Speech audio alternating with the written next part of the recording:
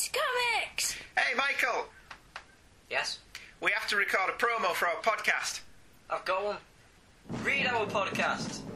Read our podcast. You do know this is an audio medium? Watch our podcast. But you can watch podcasts, but not ours, because let's face it, we've got faces for radio. No, wait, I've got it. Give me a second, right? What? Just listen to our podcast. Listen to our podcast. Snappy, it's short, sweet. I'm liking it. It's good. It's great. Not exactly telling people what our podcast's about, though, is it? We read comics. We read comics. That's true. That's good. Liking it. Liking this pitch. Carry on. Right. We talk about comics. We do. We talk about comics. We read comics, and then we talk about them because we can't talk about them before we read them. Excellent. Keep going. And then we sing. Badly! Yes, well, badly is purely subjective, but how many other comic book podcasts do you know where people sing? Hey Kids Comics! Every Thursday at apleyland.podomatic.com.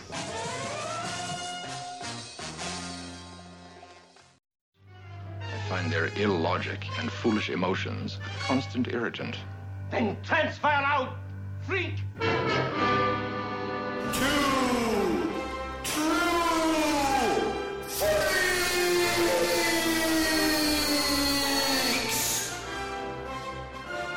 You belong in a circus, right next to the dog-faced boy. I have come here to chew bubblegum and kick ass. And I'm all out of bubblegum. Cheap, lying, no good, rotten, four-flushing, low-life, snake-licking, dirt-eating, inbred, overstuffed, ignorant, blood-sucking, dog-kissing, brainless, dickless, hopeless, heartless, fat-ass, bug-eyed, stiff-legged, spotty-lipped, worm-headed sack of monkey shit. Hallelujah! Holy shit! Where's the Tylenol? And now, together by live simulation via the internet, Andrew Leyland, British, and Chris Honeywell. Boy, is he strange. It appears we have lost our sex appeal, Captain. Yes. Blah, blah, blah.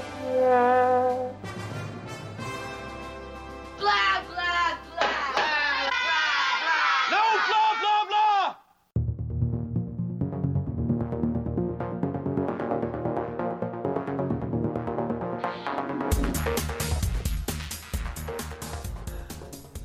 Hello and welcome back to Two True Freaks. This is I don't know what kind of episode this is. We're just gonna slap a number on it and call it Walking Dead Set, Rotten Apples and Rotten Oranges. And this is something I was gonna say that I came up with, but I didn't come up with it. It was more inspired by Mr. Andrew Leyland, who is here with me tonight. Hello, everybody. You all right, Chris? Yeah. It's nice to speak to you. Yes, and I say tonight because it's actually not tonight at all. It's 4:44 a.m. for me, and it's what 9:44 a.m. for you. 9:44 a.m. for me. Yes. So we're on the two extremes, and surprisingly, this isn't very late for me. I don't know. Is this very early for you, or this is probably very normal for you because you got a job and kids? I've got Friday off because I work late on Monday night, so I've packed all the kids off to school, and then here we are. Normal for you for podcasting though, or do you no. You usually have to end up at the weird odd 5:30 in the morning. If I'm doing a round table type thing with you, it's normally pretty early in the morning, but when it's just Scott and I on the $6 Million Man one, he accommodated me, which was very nice of him. And when I record with Michael for our show, Hey Kids Comics, you should be listening to it. It's very good. We do that obviously in the same room together on a digital recorder, so there's no hassle there. Yeah, that makes it all the more easier. Yeah. And I've heard rumors. I don't want to say too much because I don't want to say anything before anything happens. But I heard there's been a little bit of talk between some of those younger generation of podcasters from your world and from the Two True Freaks world. Scotty Gardner and Michael are interested in doing a show together, and a couple of other people have said we can join it as well. So they're trying to sort that out at the minute. I think that'd be a lot of fun. I think it'd be great. Yeah, it's like the Teen Titans or something like that. I love it. Yeah, I like Sons of the Freaks. Sons of Freaks. Yeah, Sons of the Freaks was another one on the message board that I thought was really funny.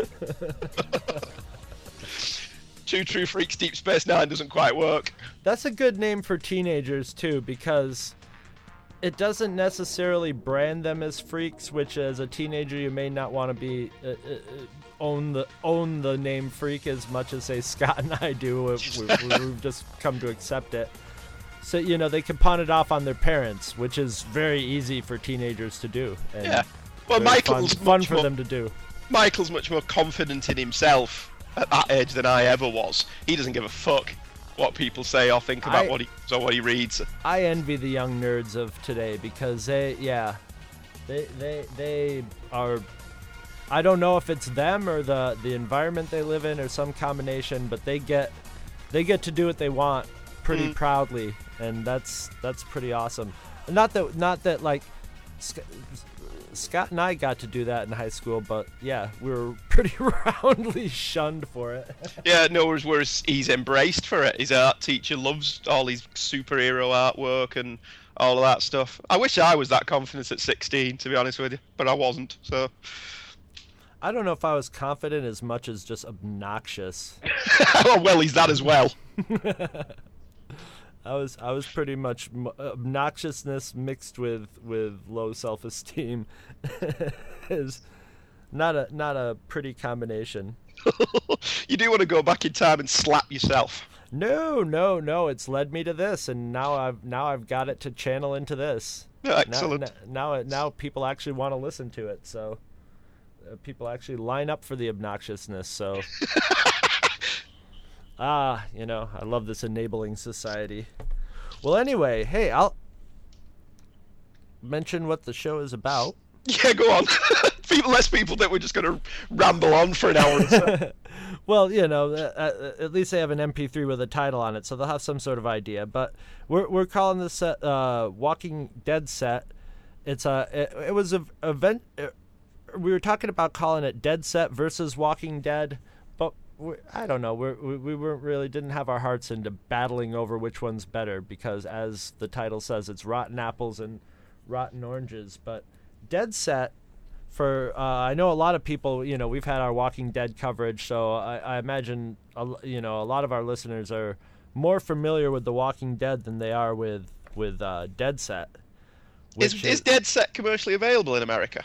I don't know. I would imagine it is, and if it isn't, it's probably in some form on Netflix or as some sort of cable pay-per-view on on people's digital cable or something. Because I couldn't see why. At least if it isn't, maybe it will be soon. Because with the success of The Walking Dead, there might be some demand for it, but. Then again, there was a wonderful Canadian show called Trailer Park Boys that I'd been waiting to come on American TV in some way, shape, or form for years, and it looks like it just never is going to. It's just going to live on DVD. Yeah, we got that over here. I think we got that on Channel 4, Trailer Park Boys.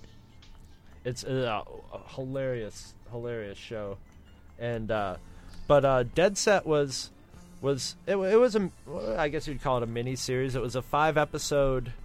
It was made by the BBC, obviously, right? No, it was made by Channel 4. Well, it was made by Endemol, a separate production company for Channel 4. Do you want me to do the spiel for Dead Set? Yes, because I don't know anything about it besides who wrote it. And right. Well, Dead Set was the brainchild of Charlie Brooker, who's a journalist, broadcast, and now writer over here in the UK. He achieved his prominence on BBC 4's Screen Wipe show. Over here we've got BBC 1, BBC 2, BBC 3 and BBC 4. 1 and 2 are the standard available to everybody channels. 1's very mainstream, 2's a bit more off the wall. BBC 3's utter shit. Normally shows like I Was Pregnant at 14, that kind of... Yeah, okay. Inadvertently, they will occasionally show something of quality, but I think that's a mistake. And BBC 4's the arty stuff. They'll have seasons devoted to musicians you've never heard of and documentaries about things that are very low-key. Jonathan Ross's Steve Ditko documentary was on BBC 4. And Brooker has achieved a certain measure of notoriety for his Screen Wipe show, where he basically rips the piss out of television, but he does it in a very fair way. Fair and balanced, I think would be the words. He also does Newswipe, where he looks at different news, the way news is presented around the world, not just here and in the US. And he was a TV critic, and he eventually started to put his foot into writing television, and this was the first thing that he did. Dead Set is a zombie thriller, although once again they don't actually use the word zombies anywhere. Set in the Big Brother house. Now, Big Brother, I don't know again if you got this in America. Yes, we do. Right, Big Brother's a reality TV show where a bunch of the scum of the earth are picked up, thrown into a house and forced to live together for God knows. It always feels to me like it runs for years, but it must only run for a couple of weeks. And it follows the template of the Base Under Siege storyline, where you're trapped in one location, in this case the Big Brother house. It was stripped over 5 nights here in the UK. The first episode being 45 minutes was on Monday, and then the subsequent 4 episodes of 25 minutes showed every day. It is remarkably good television. Yeah, Bottom that's line. for sure. The Big Brother stuff is quite inspired. The only thing wrong with that in the very first episode is one of the guys, the guy who plays, I've forgotten his name, Joplin. Yes. Is an actor called Kevin Eldon, who's actually moderately famous over here, you know, in the "it's that guy" kind of way. Oh. And when I watched it for the first time, none of the others were particularly well known at the time. Although the bloke, the main central handsome bloke, has gone on to some measure of success with something with David Tennant. But you instantly spotted him, and it took you out of it slightly, because all the others were unknowns. They worked as Big Brother contestants. Yeah, it's basically like Dennis Hopper in Land of the Dead or something. Yeah, suddenly you're going, it's him, rather than, ooh. And that, I mean, he's very good at it. Well, that was what's good. I guess that's what's good for me, is I have no idea. So I totally had never seen him before. So he was just, that was one of the great things about it for me, is I'm not familiar with any of the actors or actresses, which is a thing I love about zombie movies. I love having no names in there. Yeah, well, again, Jamie Winston, who's cast as Kelly, who's the lead protagonist, she's gone on to be quite a successful actress. She's the daughter of, what's his name, Winston? Ray Winston. Oh, okay, from Crystal Skull. Yeah, he was in Crystal, but he's over here, he's quite famous. He was Will Scarlett in Robin of Sherwood back in the 80s, and he's gone on to have got a very successful film career, normally playing ex-prisoners. He was in... he's got that look about him. Yeah, he's the original Who's the Daddy. He's the originator of that from Scum. Is it Scum, the prison movie, the 70s prison movie? He's the one who's the daddy! He's the starter of that. You see, that actress had the prototypical British spunky actress about her. You know, she's an excellent actress, Jamie Winston. Yes, really. Have you seen Donkey Punch? No, I haven't. It's a horror movie about a bunch of British girls on holiday who meet up with a bunch of guys, and they go out on a boat, and this bloke tells them the sexual position maneuver, whatever you want to call it, Donkey Punch. Yes, and obviously hijinks ensue. It's worth tracking down. It's a pretty good film. I knew a bunch of teenagers when I used to work in a Mexican restaurant who they were little skinny white guys, and they were these little quiet nerd guys, and all of a sudden they came in, they go, we made a rap album, and it was a concept album completely about donkey punching. Right. And that was that's the premise of that film. So she's gone on to have quite a good career.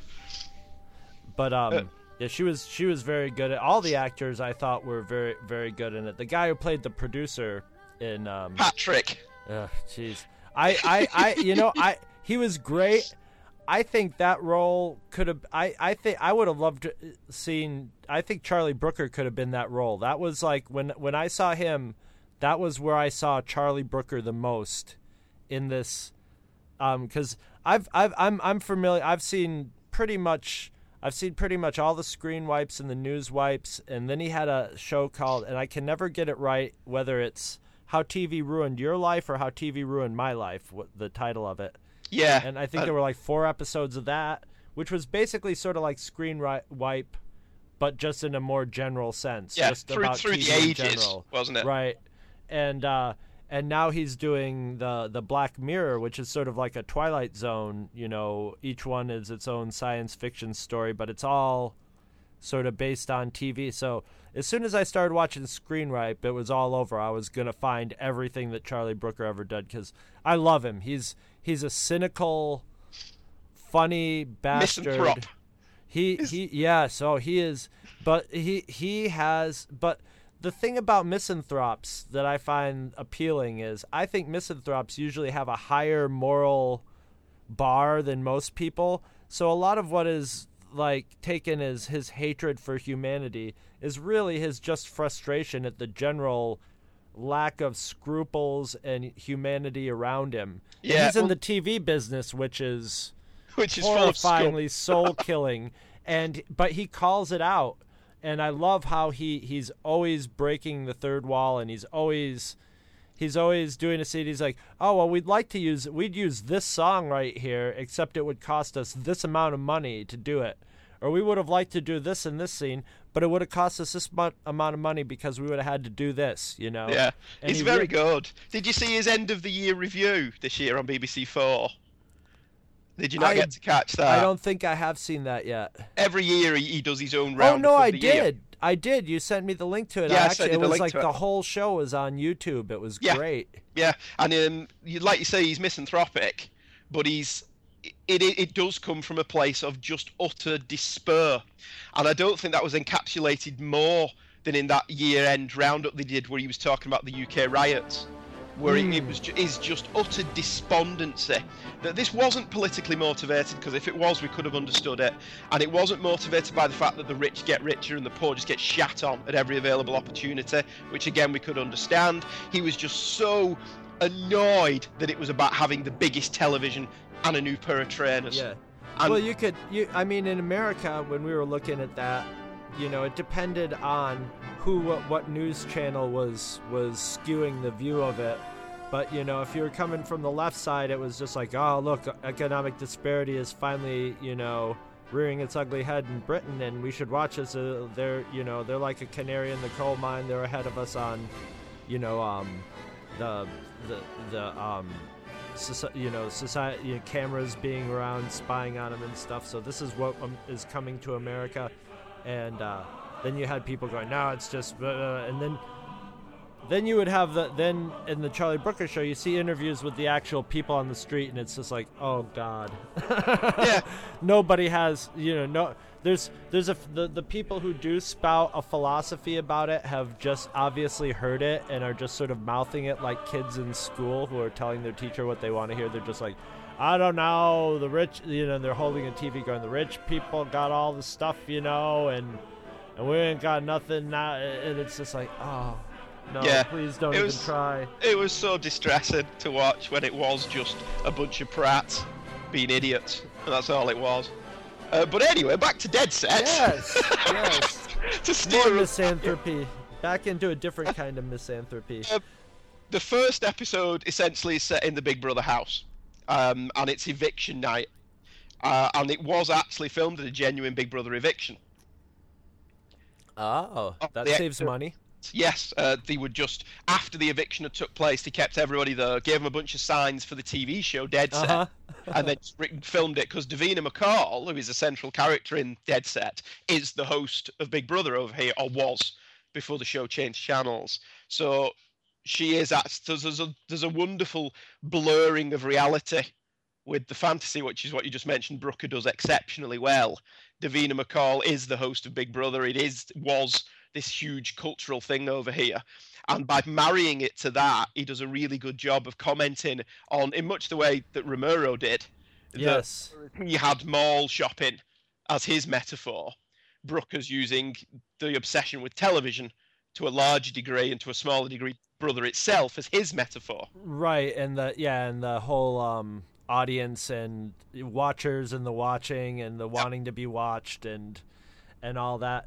And it's really funny because I've been looking forward to comparing this and The Walking Dead and throwing it and sort of comparing them using the overlay of George Romero and the way he, and you know, his first 4 zombie movies, you know. Yeah.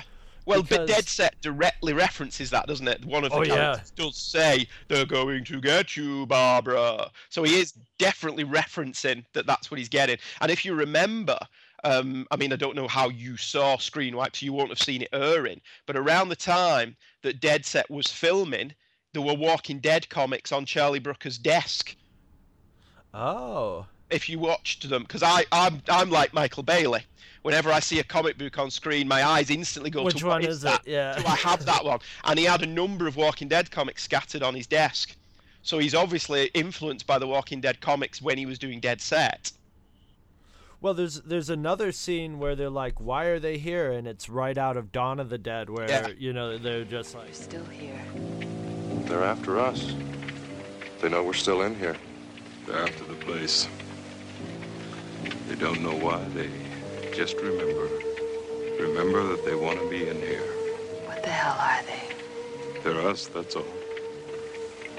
There's no more room in hell. Except it's delivered sarcastically. In Dawn of the Dead, it's almost reverent, where he's just like, you know, they remember this place, and there was some place they enjoyed coming, and it's more of a cynical, just sort of snide, half sarcastic remark. And I mean, I'm glad we sort of prefaced actually this with all the talk of Charlie Brooker's other stuff in that, because that cynicism and misanthropy just oozes through every single second of this. Well, when they play the whole Big Brother thing so close to the bone, that's enough to make anybody misanthropic anyway. That's already, you don't even have to add layers of satire to that to make it, to just sit there and go like, oh, what a terrible terrible group of people. And the first episode sets up the whole premise of the show with the Big Brother contestants,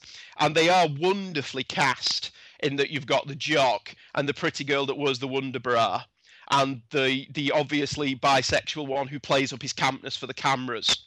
But then Brooker does something really clever throughout the course of the first couple of episodes before he starts bumping everybody off. Mm-hmm. He makes you like them.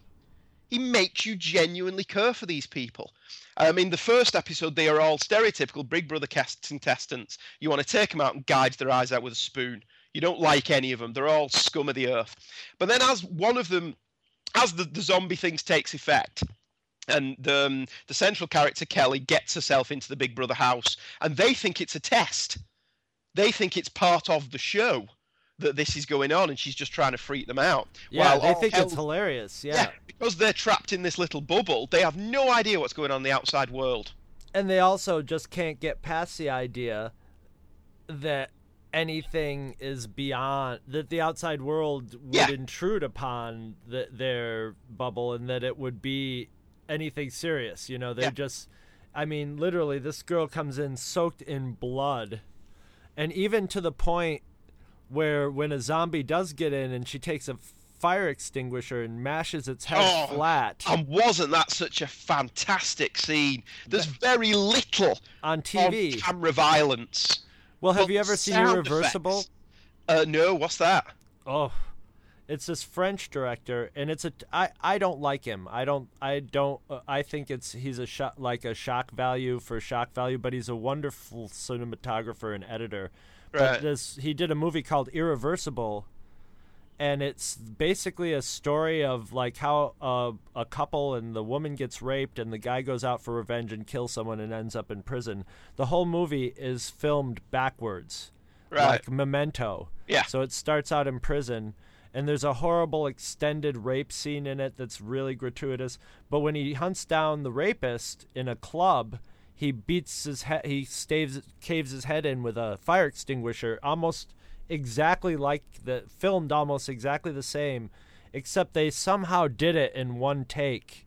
Oof. Or through editing, and it looks like a real person got killed for that. But it was just as graphic as when I was watching this. I'm like, holy cow, this is TV. That was that was an X-rated movie. That movie got an NC-17, or it basically got a, like, you know, usually for pornography rating.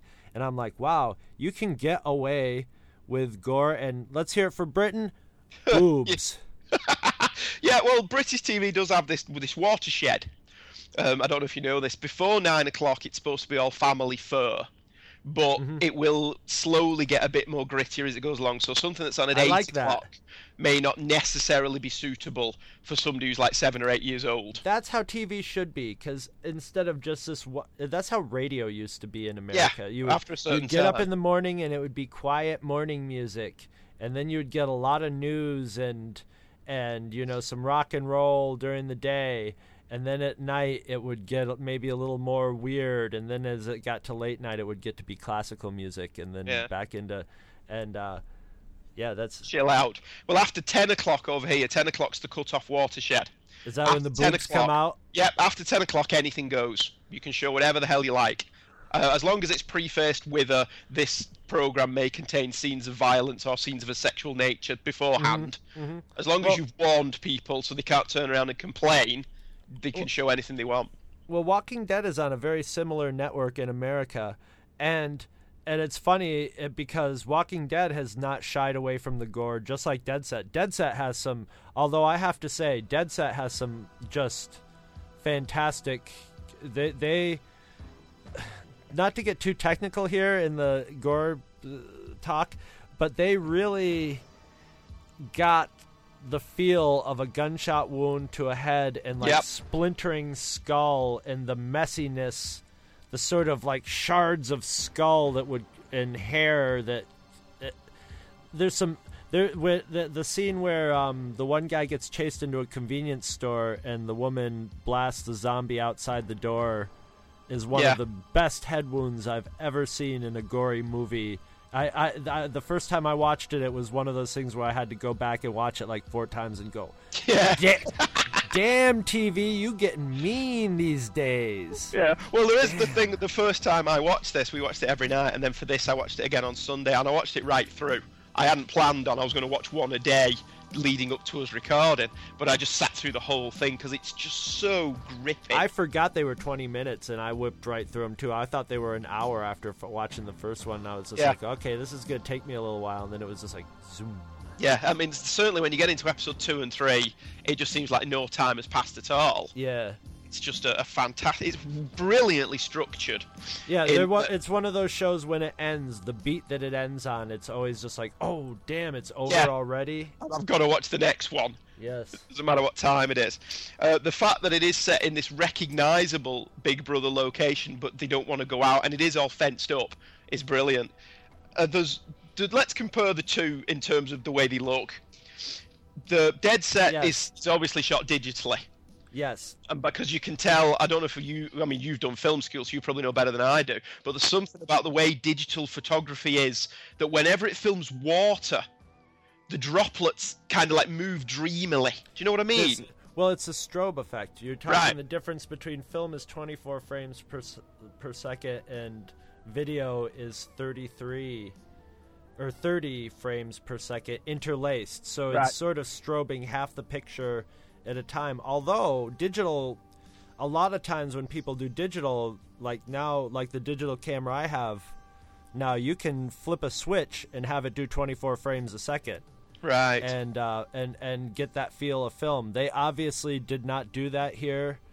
Was Dead Set maybe one of the first TV shows they filmed digitally? Because how old is this now? Was it 2007, 2008? I think they could have done it. I think they did it. I think they did it purposely. I think they filmed... Because when I was watching this, I was thinking, this is far different. The superficial differences between this and Walking Dead, the most glaring one is this is filmed in the heavily handheld camera. Yeah. But it's based on Big Brother, which is a show which is shot on video. They don't do 24 frame, try to simulate film for Big Brother. It's all video camera. Well, if you watch, they do change the film stock. Sure, and for the Big sometimes Brother scenes, it does look like an episode of Big Brother. Right, and and a lot of it has to do with the wonderful. This is well, I'll get to this later, but anyway, the handheld and when the action starts, when the zombies start coming, it goes into super handheld camera, into that sort of zone where when you see zombies ripping up people, and there's a lot of digitized blood like The Walking Dead, like splattering blood, but they do it sort of they darken it. You know, you can tell there's been a lot of little processing done to darken it, and when things are moving really fast, it gets that sort of digital blur look to it. Yes. And it's sharp but blurry at the same time. I don't know how else to describe it. And it's very visceral, and these are running, jumping, snarling, screaming zombies. These are 28. These are actually, you know, these are I guess we could call them British zombies, because that started with 28 Days Later. Yeah. This, you know, that was like the Britain and America have such a great cultural exchange of taking things at one of them events and putting their own spin on them and then the other culture sees it and goes, yes, running zombies, and responds with, you know, the remake of Dawn of the Dead. Yeah. Well, one of the things I liked about this is when the humans are being chased by the zombies don't slow down. No. And when I was thinking, well, they don't have to breathe, so why would they have to stop? They don't care. They don't feel any pain or... So that added a real visceral nature to the chases. That Kelly, when she's being pursued, is getting tired. But the zombie isn't. And I just thought that was a brilliant idea that I hadn't seen being done anywhere before. And they do that effect of the pull of the shot with a wide-angle lens and telephoto with people getting chased a lot, so where you can't really tell it squashes the whole perspective, so you can't tell how far away the people who are chasing them are. Yeah. It looks like they could actually be 20 feet away from them, but it looks like they're right on top of them because everything's squashed, and they use that effect a lot. And, you know, yeah, when the zombie stuff happens, the cameras are on the move, they're all over the place, and it's really visceral and just jarring, you know, in a good way. So fast paced as well. It is remarkable. I mean, that used to be the main difference between American and British television drama. American stuff was very slick and glossy, and our stuff was a play on television, basically. The main difference was the tone. Our version of Star Trek ends with all the cast being gunned down in the last episode, and so the tonal differences were the big thing. We seem to have gone the other way. Our stuff now seems to be quite fast paced, and American TV drama now tells its story over an entire season. So it slowed their pace down a bit. And that's one of the main differences between the two. Walking Dead has a brilliant opening credit sequence on its first episode, but it's very slowly paced and it's very deliberate in how it introduces the zombie.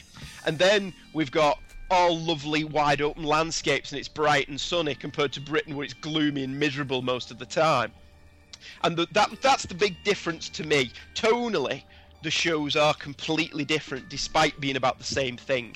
The Walking Dead is taking its time in telling you the story, and the bursts of violence are quick and sudden, as in real life, whereas Dead Set, it's all fast, it's constant, it's edge of your seat stuff all the way through all 5 episodes. There's no respite, or very little respite. There's a couple of places here and there where characters have to take the breath. I can see you've been psychically reading my notes and translating them into British. So that means nobody will understand them then. Well, what's really funny is, like, originally, I thought this was good. Thought this was gonna be like, okay, I'm gonna be defending The Walking Dead from Dead Set. Then I watched Dead Set and I thought, like, I love this. I can't, I can't fight either way. I was coming at it from the opposite angle. I'm defending the British one against this usurper that's shown up. But I do like The Walking Dead. I really do. My complaints with it is sometimes it's a bit too slow. And if I have another scene of Rick and Shane talking about their fucking feelings, I'm going to take an axe to them myself. But you read the comics too, right? I do. Yeah, but reading the comics, it's a different thing when you're reading something that's slow moving. Oh, I know. No, well, here's what I'm getting at with that. It's the people who don't read the comics, which are I have the awesome experience of my roommates discovered it, and I don't think he's a big horror movie fan or a horror genre fan. I don't think he doesn't like it, and he never read the comics. So I've been watching the show with him as a fresh eyes who has no idea of the story of it. And that's Kirkman's thing. He loves to sit you down and go, boom, and punch you in the face, and then sort of just start stroking your hair and going, oh, it's okay. It's okay. Relax. We're gonna get a little story going here, and he gets you all settled in, and then he just gets you in the gut. And it also is, I think, a budgetary. Yeah, there is. Well, I didn't know before you mentioned it to me that the second season of The Walking Dead has its budget cut, which does explain where there are more talky scenes, and they're all in one location. I like half it. Of season 2, and it's made them have to film in Super 16mm, which is gorgeous. I love 16mm. It gives it. I love grainy B-movie looking film. I love for the grain. I love the way it looks. I love the aesthetics of it. So they don't grain it up for The Walking Dead, but it gives it a little bit of that grit. But the funny thing about it is with the gloss and all this of Dead Set, man, you can when the bodies start piling up, you can almost smell the corpses. I mean, it's there's movies where there's blood all over the place, but in this it's blood and hair. It's not important that there's blood everywhere, whereas in this doesn't look like a set designer set up, a death scene. This looks like true chaos just went ripping through something and left gore and stuff smeared all over the place. This is definitely not a show for the faint of heart. It's strong meat even for horror fans. It's the kind of strong meat that horror fans are just like, oh yeah, give it to me. But if you have somebody who gets upset by this is, and what's really funny about it is between this and Walking Dead, as far as the look of it goes, The Walking Dead I think cleaves closer to the George Romero movies. Yeah. Well, let's tonally let's talk about the two differences then. Do you think The Walking Dead is a horror show? Yes, I think it is. I think it is in so much as any zombie movie is a horror story. By the very definition of it being a zombie movie, it's a horror film. Zombie movies to me are, sociologically just they're always in times of political and social turmoil, and they were in the shadow of the Cold War, and this is in the shadow of the big wealth disparity and the bad economic times, and people thinking we could that people are really thinking hey, the oil might run out. People are envisioning possible end of the world scenarios, and this is just zombie movies are the perfect platform for that because they're the perfect metaphor to play with. Us being our worst enemy, a them. They're a them. They're a mindless them. It's also it's as in any horror, it works on the fear of death, but it's the fear of death, but it's more the fear of the death of society. And then it's the zombie movies are there to remind you that society sits on a razor's edge. Yeah, it's very fragile. That's why the key thing of a zombie movie a lot of times is how it portrays that razor edge moment from where you go from normality to the shit hitting the fan. Those are always the most interesting parts of zombie movies a lot of times for me, are the very beginnings, like Dawn of the Dead. I love Dawn of the Dead, the original Dawn of the Dead, all the way through. But the part that fascinates me the most is the very beginning that's just chaotic, where they're bouncing from one location to another, and you see the news station going nuts and people trying to hold it together when obviously it ain't going to be together for much longer. Those are the parts I love. Those are the fascinating. So you get that in the first Dead Set, don't you? The news reports going off, and suddenly mobile phones don't work and stuff. And what I like about The Walking Dead is Rick wakes up to this world. Yes. He's no idea how it's happened. He's no idea when it happened. We're not given any indication as how long he's been out. And he wakes up and suddenly the Earth's gone to hell. And The Walking Dead is more similar in terms of its tone, I think, to John Wyndham's Day of the Triffids. Yes. Oh, Walking my Dead God. set is a horror movie. It's a straight up horror movie. There's a central metaphor though that keys in to a lot of the things you were just talking about the end of civilization. But Brooker's main forte is tackling the masses and how the media influence the masses. And that's his metaphor. Whereas The Day of the Triffids is very similar to The Walking Dead, the TV show more than the comic, I think, in that it's more of an exploration of man and an exploration of man's place in the world and how we take it for granted that we're top of the food chain. And when that's all taken away from us, what do we do then? Well, we become the zombies in Day of the Triffids because everybody's struck blind. That's the genius of that one. When I was a kid, man, I remember hearing about the British adaptation of that, which made me seek out the book. The book scared the hell out of me, and finally PBS... The book is fantastic. I read all the John Wyndham stuff as a kid.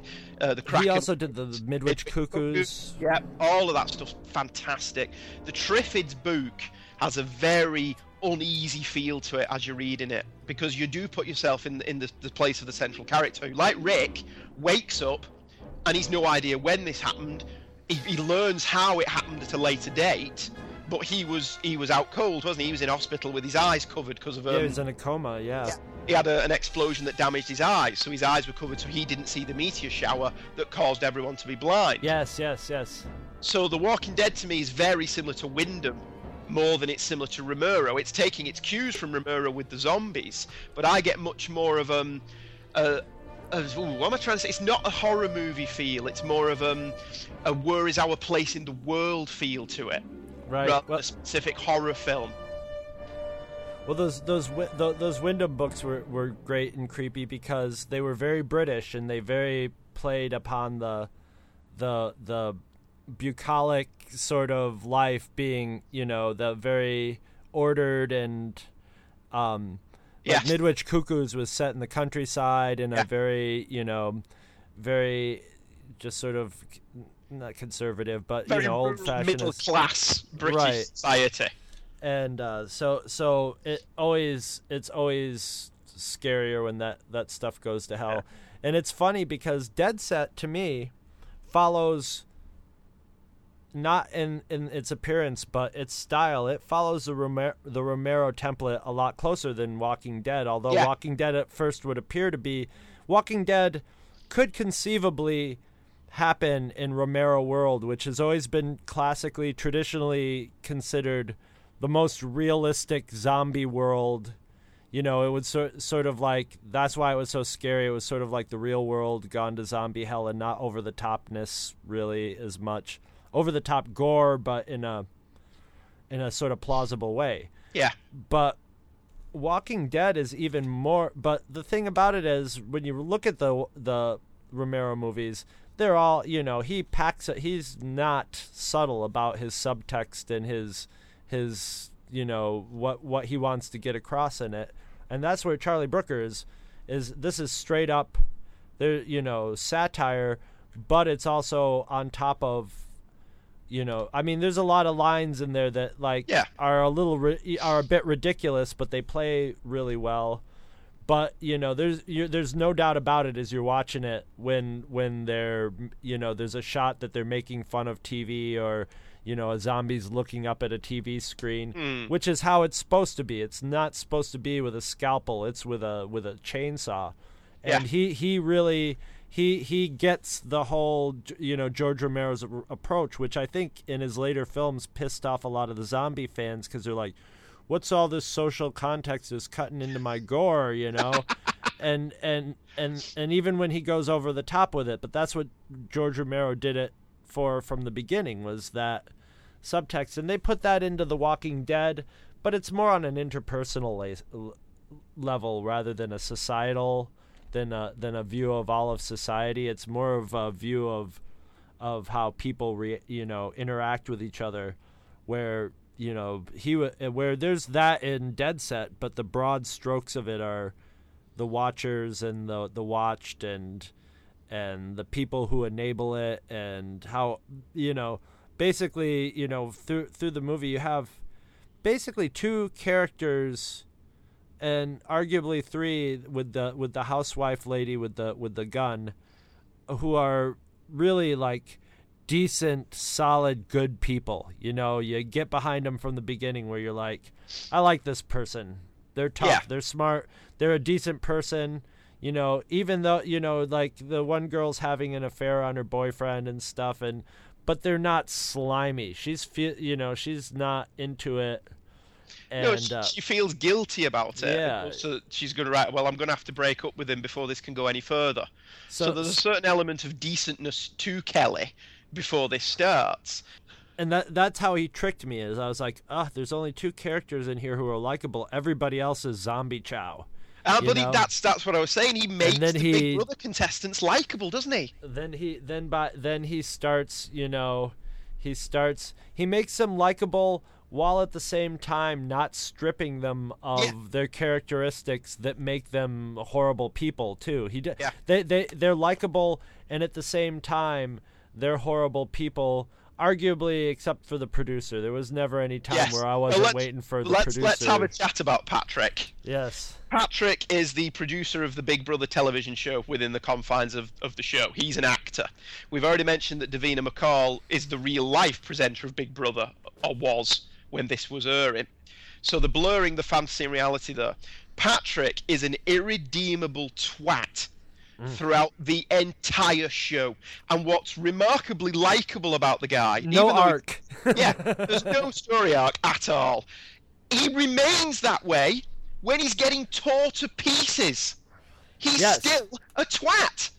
And I loved that. I love that he doesn't have a redemptive streak. He doesn't go through I was wrong and you were right. He's a fucker until the last minute. Yeah, and basically he's just into ordering people around, and that's what he's doing at the end. He's like, go ahead, have some, you know? As they're tearing his guts out. As they're ripping him in half, as, you know, he's realizing he's in his last moments, he's like, he's like, fuck it, I'm going to tell him to, you know, it's like the guy whose dog sits and then he goes, sit, see? He listens to me, you know? Yeah. But the thing about that character is I'm watching him and I'm like, this is Charlie Brooker's stand-in. This is Charlie Brooker getting... Yes, exactly. And I'm watching this guy and I'm like, this guy, everybody, you know, anybody who is related to the Big Brother show, like the cast and the producer, were, you know, broad strokes. But he's, you know, I'm watching him and I'm like, he's riding the line of, you know, being caricature. But then I started thinking about all the, like, when I was in college and Hollywood was starting to call, and it was, you know, not literally like Hollywood was calling me, but it was like getting time to start looking into, like, do I want to go to California and start trying to work in Hollywood? And I started meeting people who were working in Hollywood and involved in the film industry who were like, oh, you ought to come get a job here, and like realizing these people are fucking sociopathic scumbag. You know, you'd meet somebody and go like, how can this person call themselves a human? Like, literally, like, my friend and I walked out of a meeting once with this guy and went, holy shit, did you just see that? That person walks around and functions in society somehow. And so that producer character, I just want to tell people, I've met people exactly like him. He's a caricature, but there are human caricatures that find themselves. He was obviously a very good producer because he was producing Big Brother, which is a huge show. So there's a lot of people who are literally just as, and that's what I love about Charlie Brooker is a lot of times, a lot of people, like when people make fun of, there's, you know, in movies and anywhere where they make movies, there's people obviously like getting an idea of a character from someone they really know and hate.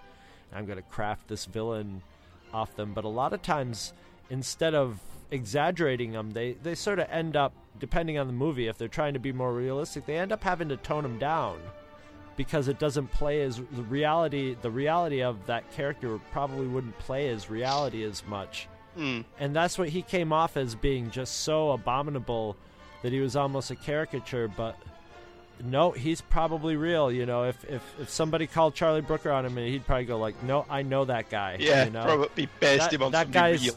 Yeah, that guy won't call me anymore, you know, after he saw Dead Set. Or actually, the guy was probably just like, Thanks, man. That was me all the way, dude. Did you see how I was bitching at those guys right down to the end? That's well, the other thing I noticed about watching it back to back like this, there is a very, very palatable vein of black humour running through Dead Set. Some of the lines are incredibly dark, but so funny. Mostly from Patrick. It has to be. There's that awful scene that you cannot take your eyes off, where he locks himself in the green room with, there's a girl who got evicted from the show the night that the zombie happened. Pippa. Yes, Pippa. And she's in the green room locked in there because she doesn't want to go out because of the Dumb zombies. as a rock. Dumb as a rock. But a really nice girl. Oh, yeah, He did that with her. He doesn't make her dumb as a rock unlikable. He makes her dumb as a rock, but pleasant. And Patrick's locked in this room with her, and he stuffs his face with all the green room stuff, and just starts taking a piss and a shit in the dustbin in the corner. And she's just, oh, this is awful. And he's just, shut up, woman, you don't have to watch. I love that because that is so, like, that is the kind of stuff I love about that stuff, because that's a situation that would really happen, too. Yeah. And he, you know, he panics. He's like, I got to get as much food in me as possible. He's just like literally shoving all the green room, which is the crappiest food, and it's probably been laying around for a while. So he probably got a little bit of the green apple quick step from it. And what's funny is basically bodily functions are what motivate him. What you know, get past the cowardice of, you know, he's like, you know, I'm not going to shit in that bucket again. Yeah. But the beautiful, best dumb girl line that she gets is when he's taking the lamp apart, and she's like, don't, that's the light machine. She calls it the light machine. He's like, it's a lamp, dear. And the look that he gives her. Yeah. Well, the thing is, and here's another thing that's crafty about this sort of stuff is his just total disdain with the whole human race isn't particularly uncalled for, you know. No, well, he spent his career producing Big Brother, and right. he's manufactured this disdain of the human race. He cultivates yes. it for the good of the show, and he surrounds himself with it, and he hates it. He hates himself for doing it, but. The true reality of it is the real guy probably doesn't hate himself, and Charlie Brooker's just like, I'm gonna at least make him self-loathing, so there's some sort of justice, you know. So he's, I love that. It's hard not to at this point, you should just pause this podcast and go watch it, and then come back, because I'm just gonna spoil all the way through the part where he's cutting up a corpse. So yeah, he has chum where he's to cutting get up out Grayson's. His plan is, we should explain the sound design. The sound design in that is so stomach churning. Eventually, Patrick gets into the Big Brother house. The other housemates don't want to let him in, but he's in the control booth, so he has control over the outside gates. So with a flick of a switch, he can let all the zombies in. So they have no choice but to let him into the house. And the minute he's in there, he becomes a massive cock, even bigger than he is in originally. So what he decides to do is, he's not staying in there. He's getting out. He's getting to the coast. He's getting the fuck out the country. So he decides that what they need is bait to bait the zombies. So he's hacking up one of the contestants who's been eaten. And like Chris just said, the sound design on that scene is, I want to use the word gorgeous. Because in one way it is. It's disgorgeous. Yeah, it's as he's cutting, and he's just reveling in it, isn't he? He's ripping the guy to bits and going, I don't know what this is, but oh, look how tasty it is. Prime pedigree chum. He's talking his way through it, because he's choking and hacking. The thing about it is it's bravado, isn't it? It is. He's just talking himself into it. But the thing is all the people pretty much, most of them and the rest of them tacitly agreed that was worth trying. So the body, he did have to somebody had to cut up the body, but nobody else had the stomach to do it, because it was like their personal friend. So he's like, I'll do it. You get the idea that he is he's enjoying the freedom of, like, he gets to cut this guy up and maybe there might even be a little sexual subtext in there as, you know, he's getting to cut up the you know, show a little hatred to this character or something. But, you know, all the rest of them just sit at the table with their heads down in horror while he's doing it. And he's just berating them for not helping him, and that he's the only one who'll do what has to be done, and see, it's not so bad. It's a horrifying, just, and that's probably that's in the final episode. Is that an episode? I think it's episode. Yeah, it's either 4 or 5. Yeah, because then he has to convince them. Oh no, because after that they tie him up, don't they? Mm-hmm. And then you get that really wonderful scene where the housemates are like, "We have to get rid of him because he's a threat to us." And it's a really interesting point of view from a humanistic standard. Well, that's the first thing I thought is they're going to have to kill this guy. Yeah, they're going to have to get rid of him. And Kelly, who is the central character throughout the whole thing, the one who had the guts to actually stand up to them initially, the one who has no problems with killing them because she has to, but ultimately she won't kill a human being, which is important for her story arc. Whereas the other people, Wonderbra they call her, don't they? The girl in the house, she's for killing him, but she's not had to kill anyone yet. She's the first person who brings it up, but they're all thinking it at that point. They're all thinking it's that point where it's like, okay, what do we do with him now? And Kelly doesn't want to do it. Yeah, she's like, doesn't she come to she's like, well, I think we should just like hobble him, break his leg, we'll break his ankles.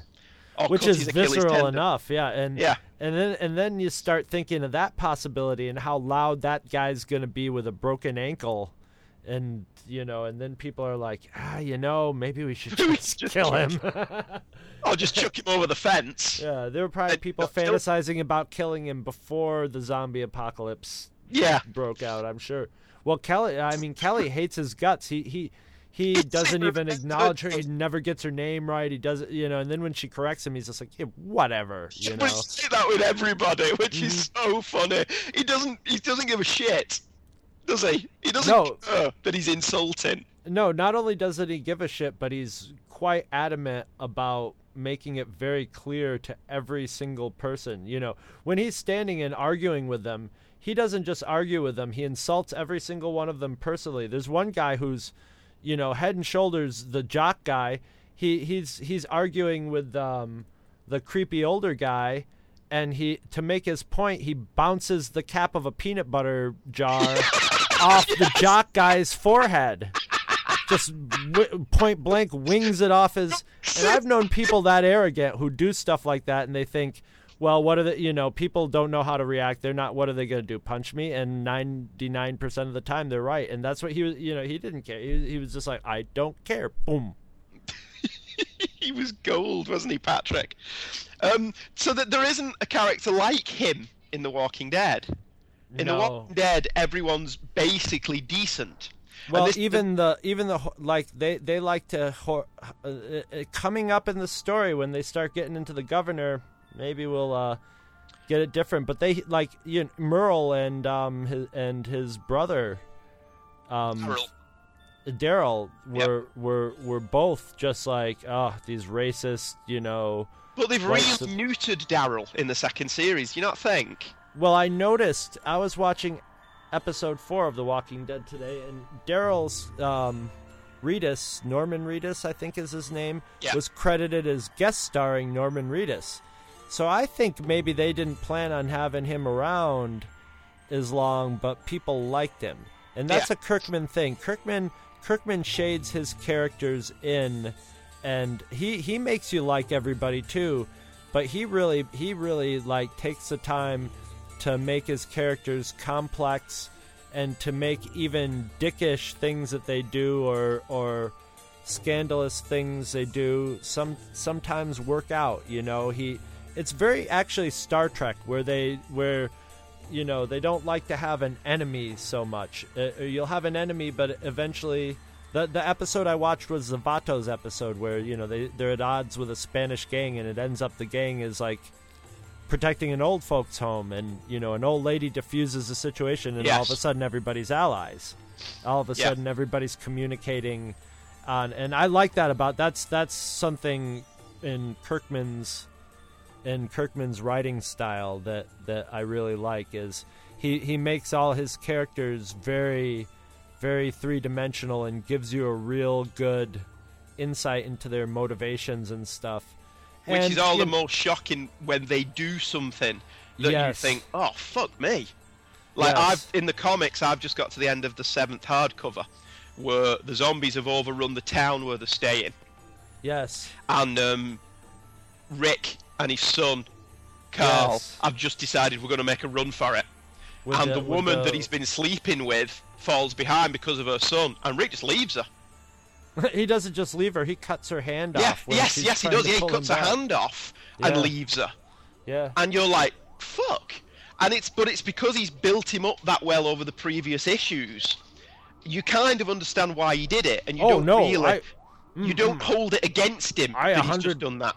I 100%. What I like about Rick is it takes its toll on Rick, but Rick very rarely goes, maybe I shouldn't have done that. No, he goes, no. maybe I shouldn't have done that a little bit, but then he gets his wits about him and goes, no, look, if I hadn't cut her hand off, she'd be dead, I'd be dead, and most importantly, Carl would be dead. But that didn't end well for Carl anyway. No, and that brings me to another big point of the two shows and the big difference between the two, and which makes it even more marked in the fact that Walking Dead has Shambler zombies, and that you guys got the runners in the British one.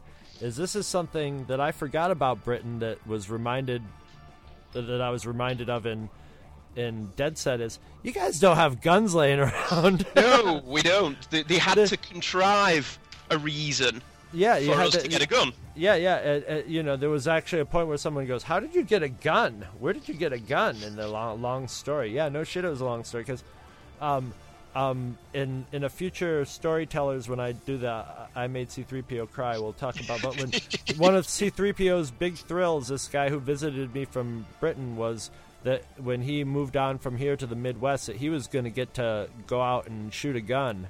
Because he was like, you can have a gun in Britain, but you got to keep it at the firing range, and it has a special key on. It's all very, very, very tightly. People don't have guns in their houses, basically. In America, hey, Rick's traveling around with a duffel bag full of guns.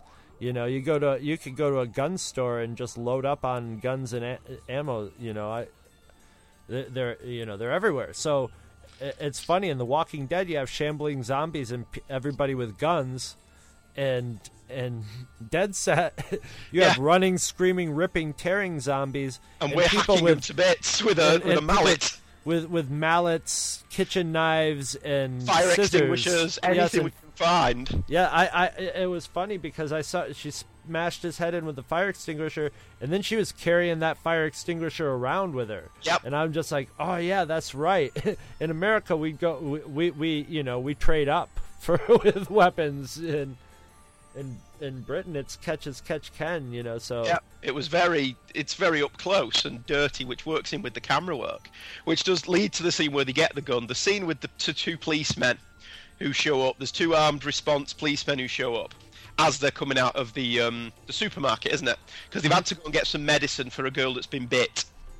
We should explain that, I suppose. And these two policemen show up, and they're armed. And those two cops are just so fucking dumb.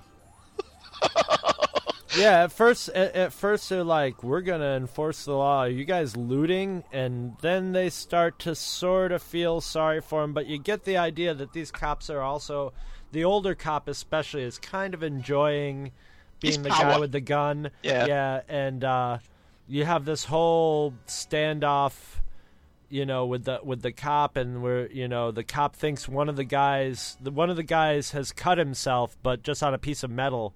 And the cop's looking at him and is like, "Hey, is that a bite?" Well, and not only that, but is it a bite? It's after his partner just got bit, and he just popped his partner in the head with, "Sorry, mate." Yeah, just this shot could him hurt dead. me more than it'll hurt you. And then, so this guy knows. This guy doesn't care if it's even just he's not going to take that chance. And the woman takes the cop down in the leg. And then he's overrun with zombies. But that reminded me of a very Romero scene, just a little isolated incident with this with this where humans should be teaming up with each other, but they're acting badly. Again, they're fighting each other while you have zombies all around. These cops are diddling around, and it immediately just leads to their downfall. They're in a horrible way for both of them. Yeah. So the only thing I thought wrong with that scene, surely it would have made sense to take the police car with you, because you could have put the siren on the police car to distract the zombies while you got back in the building. Mm-hmm. And another thing I guess about the two movies is that just struck me is Dead Set had a beginning, middle, and end.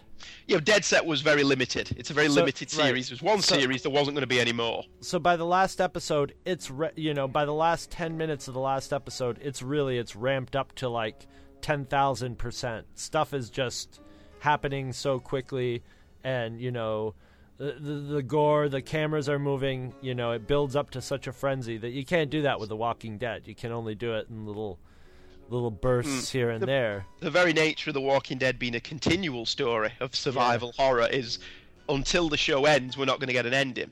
So there is a certain element of, it feels like they're padding stuff out here and there. And I'd be much happier if they were following the comics more closely than they are doing. I'm happy that they're not, for the selfish reason of, I read the comics, and so I like having it. I like there's news stories in it, but they're all Kirkman style. Kirkman's got his finger in them, obviously. So they're like lost episodes of the comics, or things that you never saw in the comics, or sort of an alternate version of it. I realize the TV storytelling thing is different, and the character of Merle is awesome. I love his character. He's great. Was that Michael Rooker? That was Michael Rooker, wasn't it? Yeah. Okay, I'm thinking of Reedus. Right, Daryl. Daryl is Earl's a good character. I love Michael Rooker anyway. I love Michael Rooker, yeah. But but Daryl is a great Kirkman character. I like him as much as, like, say, Tyrese or any other character that's in that I came to love in Walking Dead. And I think I'm very glad he's doing stuff like that for the people who read the comics, because honestly, the number of comic book readers it's very small. It's very small compared to the number of TV watchers. So he doesn't have to make the comic book readers happy at all. He could totally work it. He could totally be lazy and do the comics straight up. That was always what I used to fantasize about in the early days of when we'd cover the comics on our show. I'd be like, man, HBO's got to do this. The comics are like storyboards. You could just storyboard them out and just do them verbatim, and people would go nuts because this is such a strong story. And then when I saw the first episode, and it was really close to the bone in a lot of ways, I was a little disappointed, because I'm like, now it's going to be sort of a formality to watch it, because even the characters sort of look like I envisioned the characters. So it's going to be sort of like just reading the comics over again and seeing it brought to life, which has a limited appeal to me. So when it started going in different directions, I really liked that. And I love watching it with somebody who doesn't know what's going on. Yeah, I see, everyone in our house has read the comics. Even my two sons have read all the comics. Yeah. So they watch the series with the view that, this wasn't in the comics. I get to watch it with my roommate, who's just like, holy shit, they can't get out of this. And what's really funny is he started calling, like, he's like, I'll bet you this is going to happen, and I would sit there smugly going, I read the comics, and this is like directly on the mid-season end of season 2, how that ended with the barn, and he called what was going to happen in that, like 2 episodes before that, and I smugly went, but was like, I don't want to say no, that doesn't happen because I read the comics, because I don't want to spoil for him. And then it turned out he was right, and that was a punch in the gut for me, and I'm like, Kirkman just punched me in the gut on the TV show. Holy shit. They opened the barn door, and the girl that they're looking for is in there. Yeah, who's still alive in the comics. He's still alive in the comics, yeah. Yeah, boom, right in the gut. Died. Wasn't expecting that, and I'm like, thank you, Kirkman, for punching me in the stomach. Didn't think it was going to be possible with this show to that extent. So I'm very excited about that. I'm glad he's doing it, and I'm very excited that normal people who would never watch a George Romero zombie movie are watching, Walking Dead and getting sucked into it. Scott says his wife is sucked into it, and Angela loves it as well. Yeah, and I love that. I love that, and I can't wait to see the next thing when Scott talks his wife into saying, hey, let's check out Dawn of the Dead, because if you can take the gore in Walking Dead, I mean the gore on that gore is as gory as anything I've ever seen on a movie screen in both of those shows, even more so in Dead Set.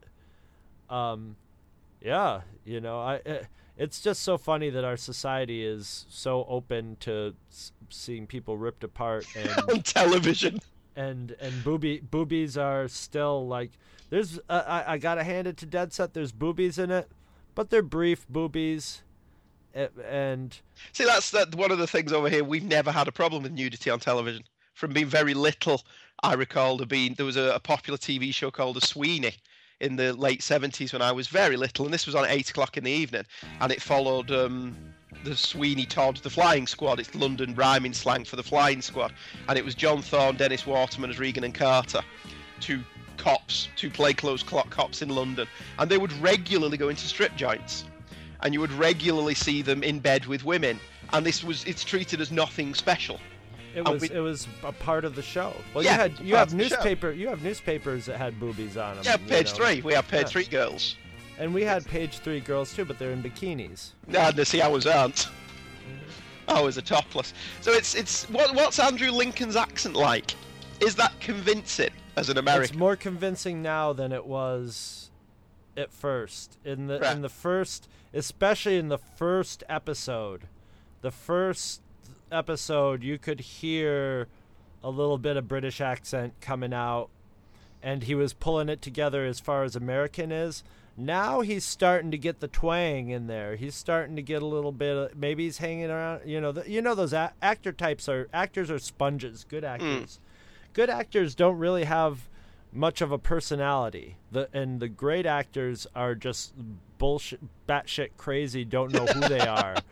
And they become their role. That's the only thing they know how to do well, is become something good. But, I don't think Andrew Lincoln's one of those batshit crazy ones, but he's probably just living down in the South. He's, Madonna went to London for 10 minutes and she was picking up accents. Suddenly she had a British accent. Yeah, well, it's always funny when Gillian Anderson's over here from the X-Files. She's British. And then when she goes back to America, she's American. And she was on a chat show recently where she said she was born in America but raised in England. So depending which country she's in, her accent changes automatically. Our brains are mimics, and if you were imprinted, I have a friend. He's black. He's of his mother's Jamaican. He wasn't born in Jamaica, but she had moved here from Jamaica. And so and he lived with his mother and grandfather, who had thick, Jamaican accents. And he went to school with a lot of white kids and a lot of black kids in his neighborhood. So when he was around the black kids, he was picking up. So this guy, when he'd get on the phone with his mom, you'd hear the Jamaican accent starting to creep into his voice. When he was just hanging out in a normal situation, very just Anglo, normal American voice. But when he was hanging out with the brothers, yeah, a little bit of a lilt of that would start to come in. And I know if you plopped him down in Georgia for 6 months and he came back, he'd start having and when he'd go back, he'd go on internships in New York City and he'd come back with a little Brooklyn around the edges, Well, the reason I ask about Andrew Lincoln is, to me, he sounded fine. And even that, knowing he's quite a famous television actor over here. But one, it was a surprise he'd signed to an American television show because of the contracts. Because over here, whenever he'd done a TV series, he never did it for more than 2 years. And he went on to the next project. He's one of them, one of those actors who doesn't like sticking around. But Hugh Laurie's accent sounds awful to me. But I keep reading where there's many American people who don't think that he's British. No, they have no idea. When they hear him speak with a British accent, or see, what was it, Fry and Laurie? Yeah, the show he was Blackadder. on? Blackadder. And they're just like, well, what the hell is House MD doing over there faking a British accent? Oh, for sure. I think the American accent sounds fucking awful. But that could be. Well, I've grown up with him doing Fry and Laurie and Blackadder and all of that stuff. And I don't know what city it is. I don't know what city House is based in. There's a regional. He's got a little bit of regional voice to him. It's almost like he's studied people in California. He sounds like a lot of people I know from California, and like guys that look like him with that sort of like hangdog face and the deep voice.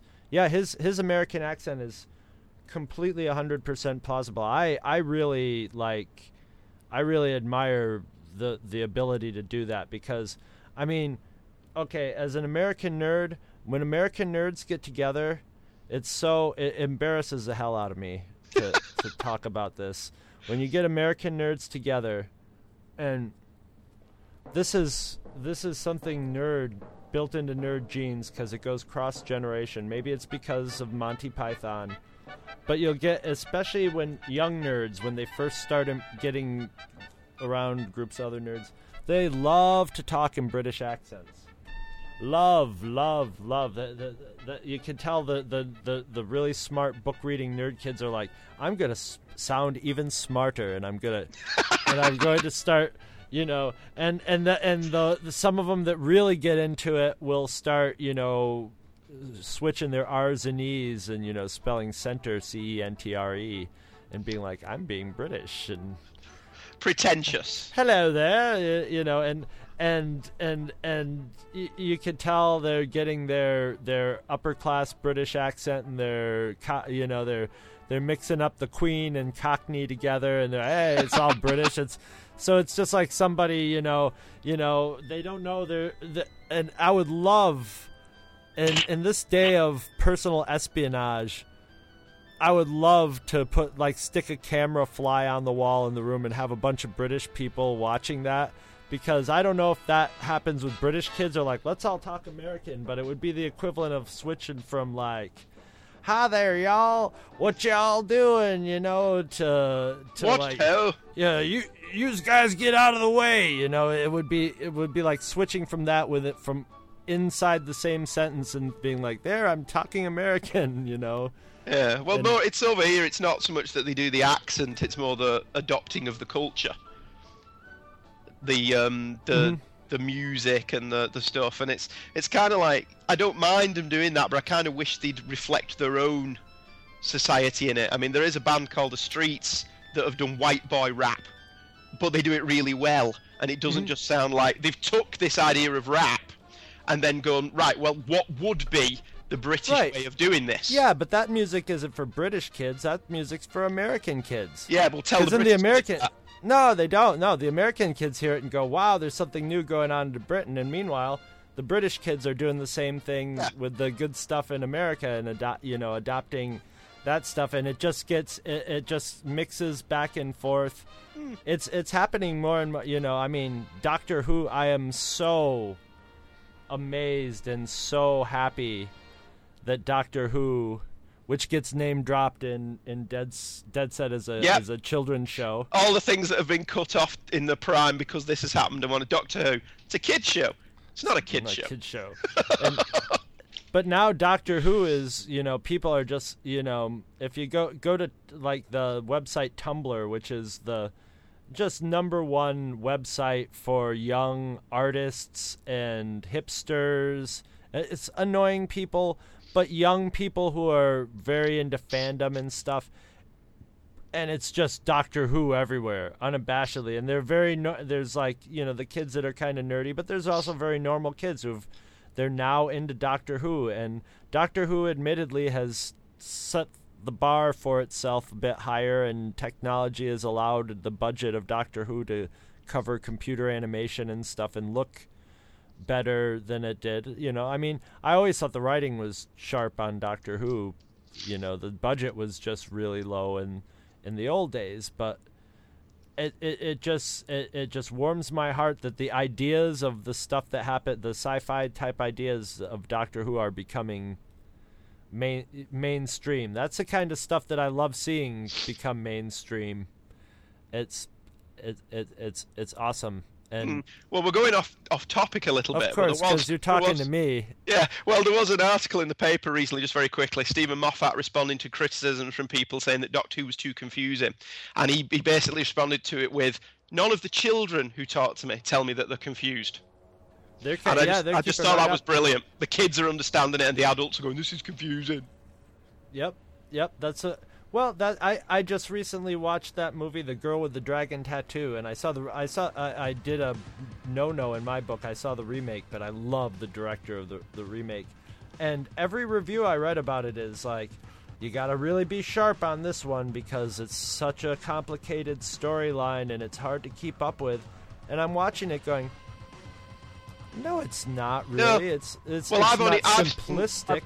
I've only seen the original, but I didn't think it was complicated or hard to keep up with. It wasn't hard to keep up with. It was a nuanced story, to be sure, but it just shows how low the bar is on what people think people will understand. And people can understand. People follow stuff quite a bit, and in fact, you can tell by the success. And there's wild success of the dumb shit too. But a lot of real, like Lost, for being a network TV show, is very smart and very weird genre, dare I say even psychedelic style, the concepts of it were very esoteric and weird. And, Joe Sixpack was just like, Lost, I love it, and this... Yeah, I haven't watched it at all, but, I'd hear people talking about smoke monsters and interdimensional voids, and it's just like, yes, good. It's better than, this side good, this side bad, bash sticks together stories. And, yeah, there's this weird loop of people thinking that people are stupid and then making stuff for people, and since people have a limited supply of stuff to go through, that some of the stupid but smart stuff always seems to work. I mean, if you try to go like too intellectual and be kind of snotty about it, people will reject that. But smart and entertaining. I mean, Dead Set is pure gore horror movie and stuff, but it's sharp. Yeah, well, Dead Set's a prime example of what you're talking about. It's, on one level, it's a visceral horror movie, and you can enjoy it like that. But if you want to investigate that there's a subtext to it, you can investigate on that level as well. It's one of the reasons I watched Star Trek when I was 5, and why I'm still watching it now. As a 5-year-old, it's whiz-bang science fiction on different planets with funny-looking aliens, and Kirk having a fight every week. And then as an adult, you're sat there going, oh, this is about the Vietnam War. Yep. And it's that kind of stuff will always survive and will always prosper and will probably always have a life after its original airing, because you can watch it on the different levels and appreciate what they're bringing to it. And Dead Set works on the level of a commentary on society obsessed with television. And that's why but on a visceral horror level, some of the scenes in this thing are just fantastic. I do want to say, if you're out there and you're listening to this and you've never seen Dead Set, get yourself out and get a copy from wherever. I don't care where you get it from. It's 5 episodes. The first one's 45 minutes. The last 4 are 25. We'll just say it's available. Yeah, it's available. Find it somewhere, because it is utterly magnificent. For me, it was the best British television show of the year that it aired. I forget when that is. It's about 4 years ago now, isn't it? Yeah. Britain is doing, in the zombie genre, Britain kind of single-handedly brought it back with 28 Days Later. And which Danny doesn't refer to as being zombies. But they're not referred to as being zombies. Whatever. Are they? Yeah, I mean, they're fucking zombies. Get over it. What, functionally, whatever you want to call it, it doesn't, as far to me, it's the conventions of, it has all the conventions of a zombie movie. Yeah. When I saw it, I know a zombie movie when I see it, god damn it, and that was a zombie movie. Yes. And it was a damn good one. It was a great one. And it's funny, I just watched, I almost forgot to mention this, but I actually left a note up on my computer. I just saw there's another British zombie movie that was made in 2011 that's sort of that I was hearing a lot about called World of the Dead: The Zombie Diaries. And Oh, they're I've like seen this. that. Well, Oh, right, okay. I looked it up. It doesn't have the subtext to it. It has a lot of people. It's low budget, and it's sort of that Blair Witch Project style, and it has a lot of like, come on, we have to run from here to here, and people like really into pretending that they're military. Like, yeah, but Have you seen Attack the Block? Yes. Which was excellent, wasn't it? Fantastic. I was toying with the idea of just doing a regular movie review show, and that was going to be the one I was going to kick it off with. All right, well, we won't talk about that here then, but just to maybe we recommend we should do a show about Attack the Block some Maybe point. we should, because Attack the Block was fantastic. But anyway, especially for people our age, yeah, that was yes, it was a brilliant nice trip back to the 80s for me in some ways. I love that movie. All right, well, should we do a final? I think we should wrap this corpse up in. Well, I think there is no verses. I mean, I think we've talked about that before. They're both about the same thing in different ways. I think Dead Set is a lot more visceral. It's a lot faster paced. But like you say, it was a miniseries. It knew when it was going to begin and when it was going to end. The Walking Dead is going on indefinitely, so they have to allow for that. It's the difference, I think, between a lot of British and American science fiction drama or horror drama. Ours is very nihilistic. Our version of Star Trek ended with the entire cast being killed in the last episode. Whereas I think The Walking Dead has a glimmer of hope shining through it that I don't think Dead Set has. Dead Set, from the very beginning, you kind of know how this is all going to end. It doesn't make the ending any less shocking when it does happen, but it wouldn't surprise me if The Walking Dead doesn't quite go as far as the comic version does. Right. In terms of what happens to Carl and what happens to Rick's wife and the baby. Yeah. Well, survival in The Walking, there's like it's like survival in both of those movies is like a dangling carrot. Yeah. And in The Walking Dead, there's more of a consistent distance from the carrot. And in Dead Set, the carrot's under their nose, and then the donkey with the carrot attached to it takes off on a full run from episode 1 and keeps getting further away as it goes along. Yeah, the threat level in Dead Set feels more real because they're trapped. Exponential. Yeah, it's exponential. And they're surrounded by zombies. There is nowhere they can go. Whereas The Walking Dead looks gorgeous because of where it's filmed. Thankfully, it's not just shot in LA. So it does look different from a lot of other television. But they've got these wide open spaces where they can go. Yeah, that's America. We're a lot more spread out here than in other countries. So you can go entire episodes really where you don't see a zombie. Mm-hmm. So there is a feeling that they could probably survive and thrive in the right location. And like I say, there's a hope to it. There's a humanistic approach to it that this is going to be okay. That a lot of our science fiction doesn't have. A lot of our science fiction is very bleak. Well, if look at Britain.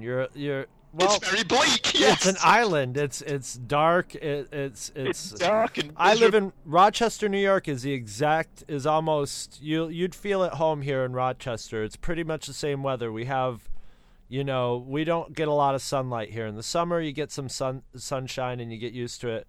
In the fall, spring, and winter, it's mostly overcast. It's not as rainy here.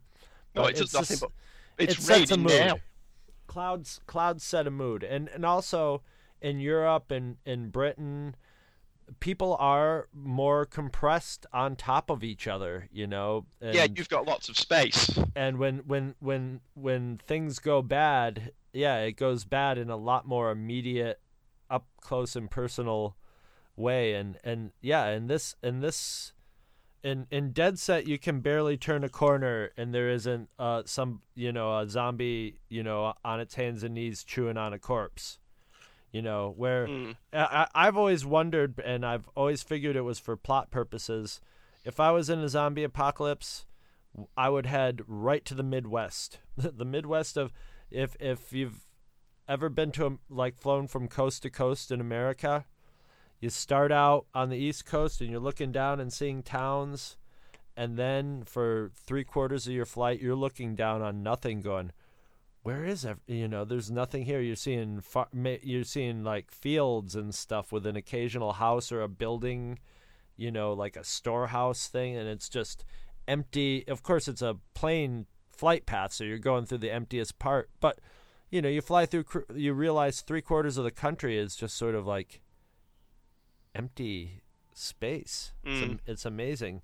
So it's very weird. You would think we would have more of our zombie culture would range more towards the running zombies rather than the shambling zombies, just to make up for that, just as a handicap, I guess. Maybe they'd sweat too much in the Georgia sun, so they don't run. Because basically, you know how people are always like, I don't know, maybe they don't do it to you guys' face, but the British are often, seen as being effete or not, as opposed to Americans who are knocked down, drag out, world-class wrestling type kick-ass people, where the British are kind of effete and polite and stuff. Yet when the zombie apocalypse goes down in Britain, you're fighting them with knives, no guns. There's millions of them on top of you. In America, we got them all spread out and we got guns. And in America, they walk like arthritic adults, like old arthritic people. So, who's the tough guy here? Really, when it comes to zombie movies, we got it really easy here in America. We got slow, dumb, indifferent zombies. You've got angry, fast runners. When the zombie apocalypse comes, I think I'd rather have a gun. Oh, yeah. Oh, hell yeah. Where do you think The Walking Dead's going to go from here? I think, well, the cynical observer from a TV standpoint says every TV show is shooting for 5 seasons because that puts it into syndication. Does that still work with shows that only do 13 a year, though? I don't know. They have to run for a bit longer. I don't know if it's the number of episodes or whatever. It used to be 65 episodes for syndication, didn't it? And then they kind of pushed that up to 100. But I'm betting that there's always that immediate goal. Knowing Kirkman, depending on how much it takes out of him, that he has to run a comics company and do all his comics stuff too. But with a TV show, he could always pass it off too if it keeps going. I would think as long as it's lucrative, they would probably want to keep it ongoing, because at the way they're stretching out the story, they don't ever have to worry about running out of comics to follow. Yeah. Well, what do you think? Do you think they'll go as far as the comics have? Do you think they'll do the Governor arc in the TV show? Yes. Oh, for sure. They have to. There's people waiting for it. There's people dying for it. There's people petitioning to have Danny Trejo play the governor. Yes! I've always thought that from the start, but there's lots. I thought I was the only one thinking that, but there's a lot of people thinking Danny Trejo should. He's too old, but God damn, it would be great. Yeah. And do you think Michonne? Is it Michonne or Michonne? Michonne. Right. Do you think she'll go that far in the TV show? No, I don't know. It's hard to say because they'll have to. The thing about it is stuff on comic books to sell it on TV. Sometimes you have to turn stuff up and turn stuff down, and she's going to be one she's one they had to be careful with in the comics too, because she could be just like, a kick-ass hot chick with a sword to me was a danger. When she showed up, I was like, danger, danger, danger. This is very fanboy thing. But of course, Kirkman probably did that on purpose to get you all worked up about it, and then made her into a real character. And they'll probably do something similar to that, but I think they'll downplay it. There won't be as much, say, sword play, but there will be. They'll make sure that because people are gonna love that shit. They're gonna love her character. I can't personally. I'm waiting for Tyrese. I can't wait till get to the prison. I'm hoping Axel's in it. Yeah. And I'm dying to see Tyrese. With the budget cut you've mentioned, that would be an excellent story to do because it's all one location. Yeah, and they're there for quite a while, and that it also includes the governor arc in it too. Filming in a prison, I don't know. I'll bet you there's actually probably quite a few empty prisons that are either like waiting to get used or decommissioned. Abandoned prison somewhere in Georgia that they could use. Yeah, and an abandoned prison would be perfect too because it would already be a little disheveled to start out with. Yeah. So I think they've definitely been stretching out the time to where they get in the prison, and I'm thinking. At first, I was like, I see the end of season 1 being them seeing the prison, but now, more realistically, maybe the end of season 2. Right. They might find the prison. So, but they have a season 3, so I'm guessing season 3. That might be the season 3. They could probably do season 3 and season 4 in the prison, if they really wanted to. Yeah. Well, I think that they need to get rid of Shane at some point. That's gonna be, I think, at the end of this season, the big end of season 2. I mean, they're setting it up. You know, they've certainly set him on the path to cracking. Yes, and they've set up.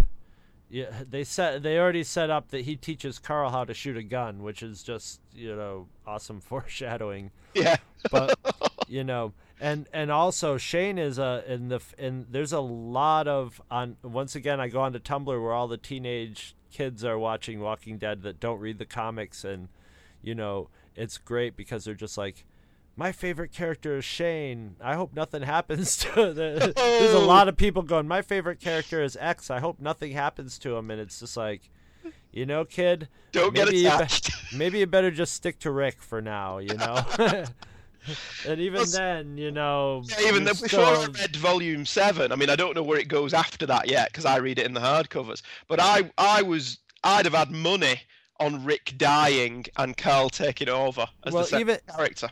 Even the fact that Rick has survived the whole time in the comics, if you go, okay, I'm cleaving to Rick because I know he's not going to die, it's not an easy ride for Rick. It's still not. No. It's not fun to watch what happens to his character. So there's really and that's another good thing about the Walking Dead, or another difference with Walking Dead and something like Dead Set is The Walking Dead has a long length of time to grind you down, to build you up, to make you love the characters. And, I mean, let's face it, they're all pretty much anybody who's read the comics know.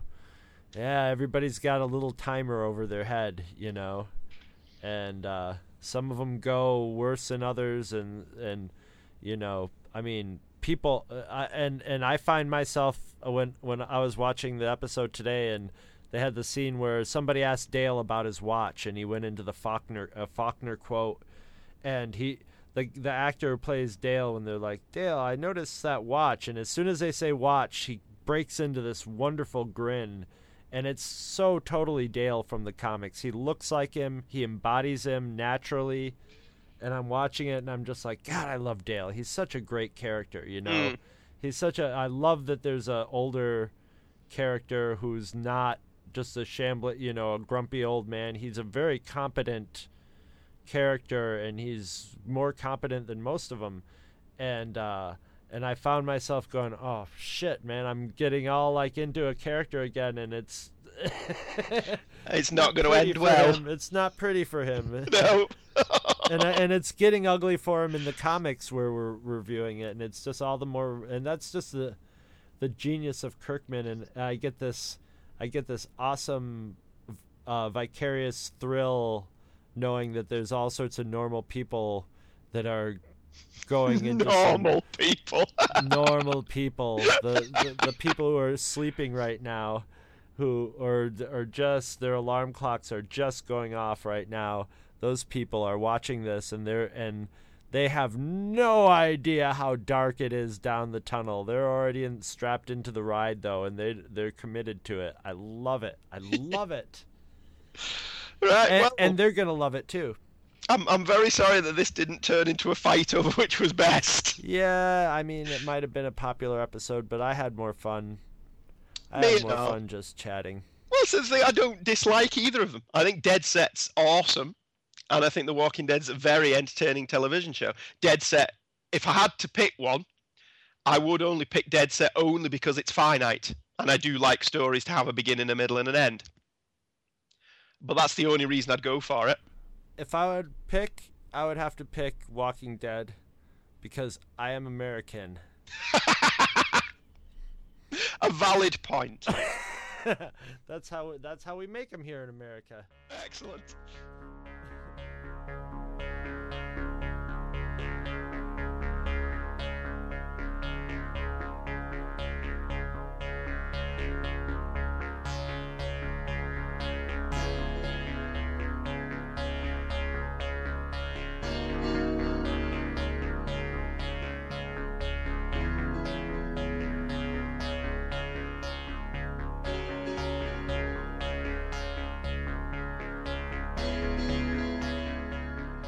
Do you ever find yourself going to Amazon.com and buying some record or movie or some stupid thing that Two True Freaks have been talking about so that you can catch up on it or you've been reminded of it or something? Well, now, how about this? Instead of going to Amazon.com, go to twotruefreaks.libsyn.com and follow our link to Amazon.com. When you do that, if you buy something over at Amazon, we get a little cut out of it, which is awesome because we love money and it won't cost you a thing.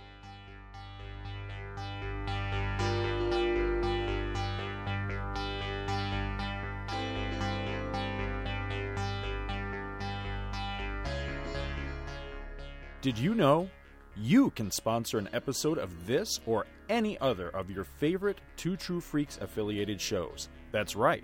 Simply click the PayPal link on our website, donate any amount at all, tell us which show you're choosing and what message, if any, you'd like us to read on your behalf, and you will be an official sponsor of that show's very next episode, with your message read in the show's opener. It's that easy, and there is no minimum donation. Be a show sponsor today.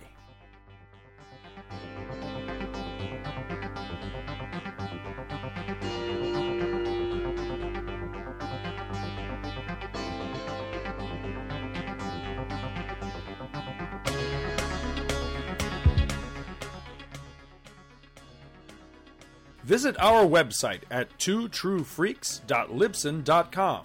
Two True Freaks is always spelled TWOTRUEFREAKS. Libsyn is spelled LIBSYN. You can email Two True Freaks directly at twotruefreaks@gmail.com. Join our forum at forumforgeeks.com, where you can discuss all of the shows on our feed with us and your fellow listeners. You can find Two True Freaks on Facebook. Just search for Two True Freaks. Dumbass. And hey, you can friend me, Scott Gardner, on Facebook too. My name is spelled SCOTTGARDNER. You can friend me on Facebook too, if you can find me. Now available, Two True Freaks t-shirts. See our website for details. Two True Freaks is a very proud member of the Comics Podcast Network. You can check that out at www.comicspodcast.com, where you can hear our new episodes when we put them up. We are also members of the League of Comic Book Podcasts. For more information, visit comicbooknoise.com/league. If you ever leave your house and you actually have friends, why don't you tell them about Two True Freaks? Thanks for listening. And join us every Monday for new episodes of Two True Freaks.